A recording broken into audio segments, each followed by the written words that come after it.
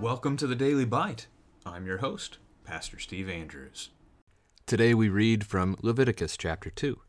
When anyone brings a grain offering as an offering to Yahweh, his offering shall be of fine flour. He shall pour oil on it, and put frankincense on it, and bring it to Aaron's sons the priests. And he shall take from it a handful of the fine flour and oil with all of its frankincense, and the priest shall burn this as its memorial portion on the altar, a food offering with a pleasing aroma to Yahweh. But the rest of the grain offering shall be for Aaron and his sons. It is a most holy part of Yahweh's food offerings. When you bring a grain offering baked in the oven as an offering, it shall be unleavened loaves of fine flour mixed with oil, or unleavened wafers smeared with oil. And if your offering is a grain offering baked on a griddle, it shall be of fine flour unleavened mixed with oil. You shall break it in pieces and pour oil on it. It is a grain offering. And if your offering is a grain offering cooked in a pan, it shall be made of fine flour with oil. And you shall bring the grain offering that is made of these things to Yahweh. And when it is presented to the priest, he shall bring it to the altar. And the priest shall take from the grain offering its memorial portion, and burn this on the altar, a food offering with a pleasing aroma to Yahweh. But the rest of the grain offering shall be for Aaron and his sons. It is a most holy part of Yahweh's food offerings. No grain offering that you bring to Yahweh shall be made with leaven, for you shall burn no leaven nor any honey as a food offering to Yahweh. As an offering of first fruits you may bring them to Yahweh, but they shall not be offered on the altar for a pleasing aroma. You shall season all your grain offerings with salt. You shall not let the salt of the covenant with your God be missing from your grain offering. With all your offerings you shall offer salt. If you offer a grain offering of first fruits to Yahweh, you shall offer for the grain offering of your first fruits fresh ears, roasted with fire, crushed new grain. And you shall put oil on it and lay frankincense on it. It is a grain offering. And the priest shall burn as its memorial portion some of the crushed grain and some of the oil with all of its frankincense. It is a food offering to Yahweh. This is the word of the Lord. So our text today brings us to Leviticus 2. It brings us to the second type of offering. So we had burnt offerings yesterday. Today we have grain offerings. And this is a voluntary kind of offering, as we saw that word if yesterday several times. If is offering, if is offering. The voluntary offerings are part of the Old Testament practice as well. There are going to be some that aren't voluntary. Those are the ones for the forgiveness of sin that we're going to see in chapters 4 and 5 coming up. But these are, and the grain offering is similar. So you can bring a grain offering, that is something you have produced, something you've grown. You can bring that to the Lord. And when you do, there are specific regulations about how you make such an offering. So these are going to be made of fine flour. It's going to be an important part. So the fine flour is taken. You then mix that with oil and frankincense to the Lord. So frankincense, that's the one to pick up on with your kids. Where do you know that word from? Where have you heard frankincense before? Well, that's the gift that one of the Magi, or the Magi as a group, bring before Jesus at the celebration of Christmas, when they have traveled from afar, following the star that leads them to Bethlehem, and they find the one who has been born King of the Jews, Savior of the world. And they give to him frankincense, an offering, right? We know it's an offering of gold, frankincense, and myrrh. These are kingly gifts. These are expensive gifts that they lay before the Messiah. It says that the Magi have a good deal of trust in this child. Even though they're not Jews, they haven't grown up with the instruction of Yahweh, but they've heard the prophecy of a Messiah who would come. And they're showing faith. It's a great account of how the Lord Jesus Christ would be not just for the Jewish people, but a light to the Gentiles, to the nations as well. So, continuing with this, then, you take that offering and you bring it to the priests. Aaron's sons, again, they're going to mention quite a few times in the book. You bring it to the priests, and they're going to take a handful of it. So not the whole offering, right? However much you've brought, they're going to take a portion of that, and they're going to burn it on the altar as a memorial portion. That's the part that is calling the Lord to remember his people, calling the Lord to remember his promises to them. But the rest of it, well, before we get to that, it's a food offering with a pleasing aroma. Same phrase that was used of yesterday's burnt offerings as well. The rest of the offering, though, is for Aaron and his sons. A holy part, a most holy part of Yahweh's food offerings. So this is a food offering to them. God gives to the Levites, to the sons of Aaron. Why? Well, the Levites don't have their own inheritance of a land. Their inheritance is Yahweh alone. So when the people of Israel are brought out of slavery in Egypt and the Lord brings them to the promised land, he's going to divide that promised land up among the various tribes, the various 12 tribes, the 12 sons of Israel, except not Levi. Levi is removed from that grouping of 12. Joseph is split into two between his sons Ephraim and Manasseh to keep the number at 12. And so all those 12 tribes get their land, and they can settle in their land, they can build their homes, they can grow crops, they can raise livestock, they can involve themselves in whatever ways that they want to make a living to provide for themselves and for their families. But the Levites don't get that. Their inheritance is Yahweh alone. Their inheritance is to be his holy people who serve him in his temple or in his tabernacle at that original point. And so the Levites don't have the ability to grow a crop that they can sell at the market. They don't have the ability to raise livestock that, again, they could sell at the market or slaughter for food. So the Lord is going to provide for them, and he's going to do it through the offerings of his people. Now, there are similarities with that to your pastor of your congregation today. Many churches struggle to care for their pastors, at least financially. Oftentimes the ones that can't care financially do a better job of simply loving on their pastor and or his family. Would be an encouragement. We see several encouragements of such in the scriptures. I'm thankful to the Lord for my congregation and for their love that they show to my family. We much appreciate that. So as you move into the next verse, we see another example. So if you're bringing something that you've already baked. So the first one was pretty much unprepared, right? This one, if you bake it unleavened, again, fine flour, oil, those same ingredients are being used. Why unleavened? That might be a question to talk about with your children. It's one that you might remember from the Exodus account. As the people of God are leaving Egypt, he commands them to eat unleavened bread.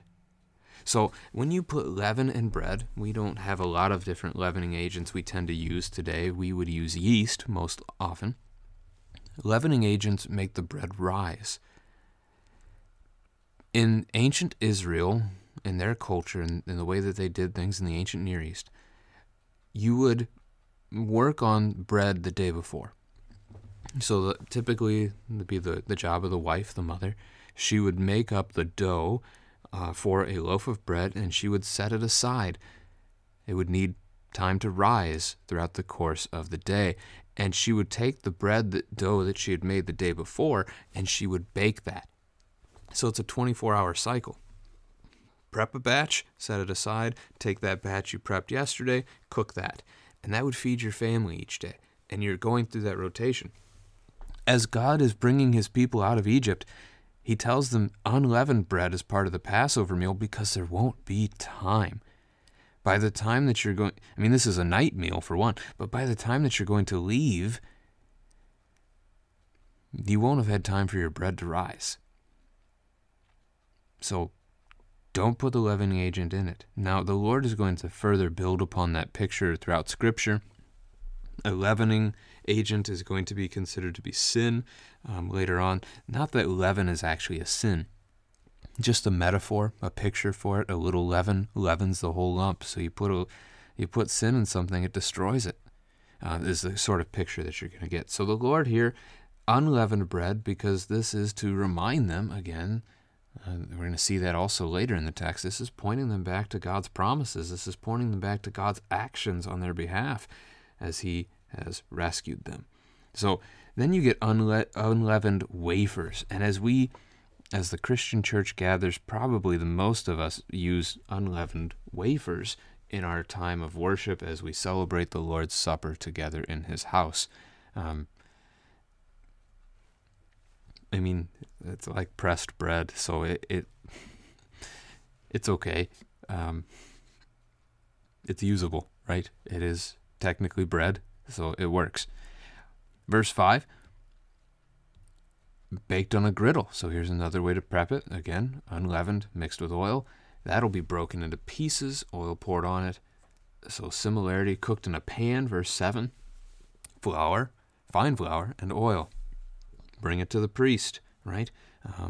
When it's presented, he will bring it to the altar. The priest is going to take from these the memorial portion. He will burn it, pleasing offering to the Lord. And then the rest is for Aaron and his sons. We see the same repetition here in this chapter again. Verse 11 gives us a little distinction from the previous part, though. So the grain offering, none of it to be made with leaven, because they shouldn't burn leaven, nor should they burn honey. Notice there's no reason given here in this text for either of those instructions. The Lord just gives the instruction, and the people are to follow the Lord's instructions. That's well and good. As we think about it today, we might ask, okay, well, why? Why no leaven, which we just talked about? Why no honey? Why not? The Study Bible, our Lutheran Study Bible, takes a crack at that by saying that this word honey, and this is true, the word honey in Hebrew is devas, that the word could also mean like the syrup of a fruit, and that syrup from a fruit could go bad. Honey really doesn't go bad. It kind of goes on forever. I don't know, maybe another connection here is the idea that this is something God has promised, right? They're to come into the land flowing with milk and honey. It's part of God's promise, and so he's holding this thing up for them in the future. I don't know. Maybe it's just something that the Lord said so that his people would follow his word, that they would obey him. He gives us a task to do, and we do it. A test of faithfulness, in a sense. I don't know. Those are some options for you to consider, though. Verse 12, you can offer these things. So it's not that leaven's bad. It's not that honey or fruit syrup or whatever is bad. You can offer them as first fruits offerings. So that's when you just give of your best to the Lord. But they're not offered as a burnt offering. So they would be handled as a different type of offering altogether. We will come and see more of that later on as we continue through the book. Now, also in verse 13, we have the idea of the salt in this text. The salt is to season all of their grain offerings that they give, and they should not offer one of these without salt.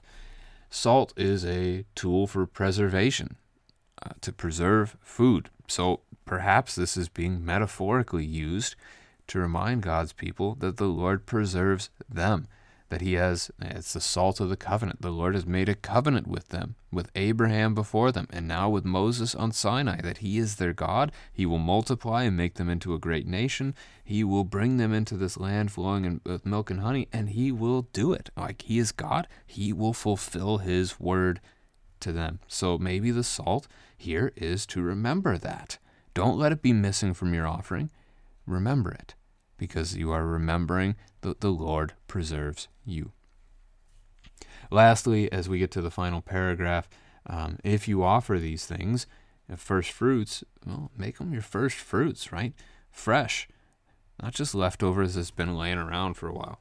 Fresh, first fruits, crushed grain, new grain. You see those same words kind of showing up again and again in our text. So The priest is going to offer that as well, part of it, and it doesn't say the same thing, but assumedly the rest of it would be given to Aaron and his sons for food. So here we have another text. Once again, another type of offering. We don't have to do this anymore. We have Christ's offering once and for all that covers all of our sins for us. But we can make offerings before the Lord. We can bring gifts to him that are then used in his service. So we don't just bring offerings to God and burn them today, as the Old Testament custom would be, but you can bring a gift of, we typically offer money, and that is used to care for your pastor. It is used to care for people in your community as the church does mercy work around you. It is used to share the gospel in various ways that your church does. You could, in theory, to fit this text, you could, as a family, bake an unleavened loaf of bread that your church could use for the Lord's Supper. Some churches do that, and you can actually sign up to be a bread maker to make the bread that is used as part of the Lord's Supper that week. So that's a possibility. If you've never made unleavened bread before, try it. Not to do at-home communion. That's not something that we do. Communion is done as the church family, but just to see it if you've never seen it before, because it's a part of Israel's history. It's a part of the church to do something like that. We have the freedom to do such things, to still bring offerings before the Lord, knowing that Christ has saved us and that we don't have to offer things to save ourselves. We are free in that regard, and that is a wonderful gift. Praise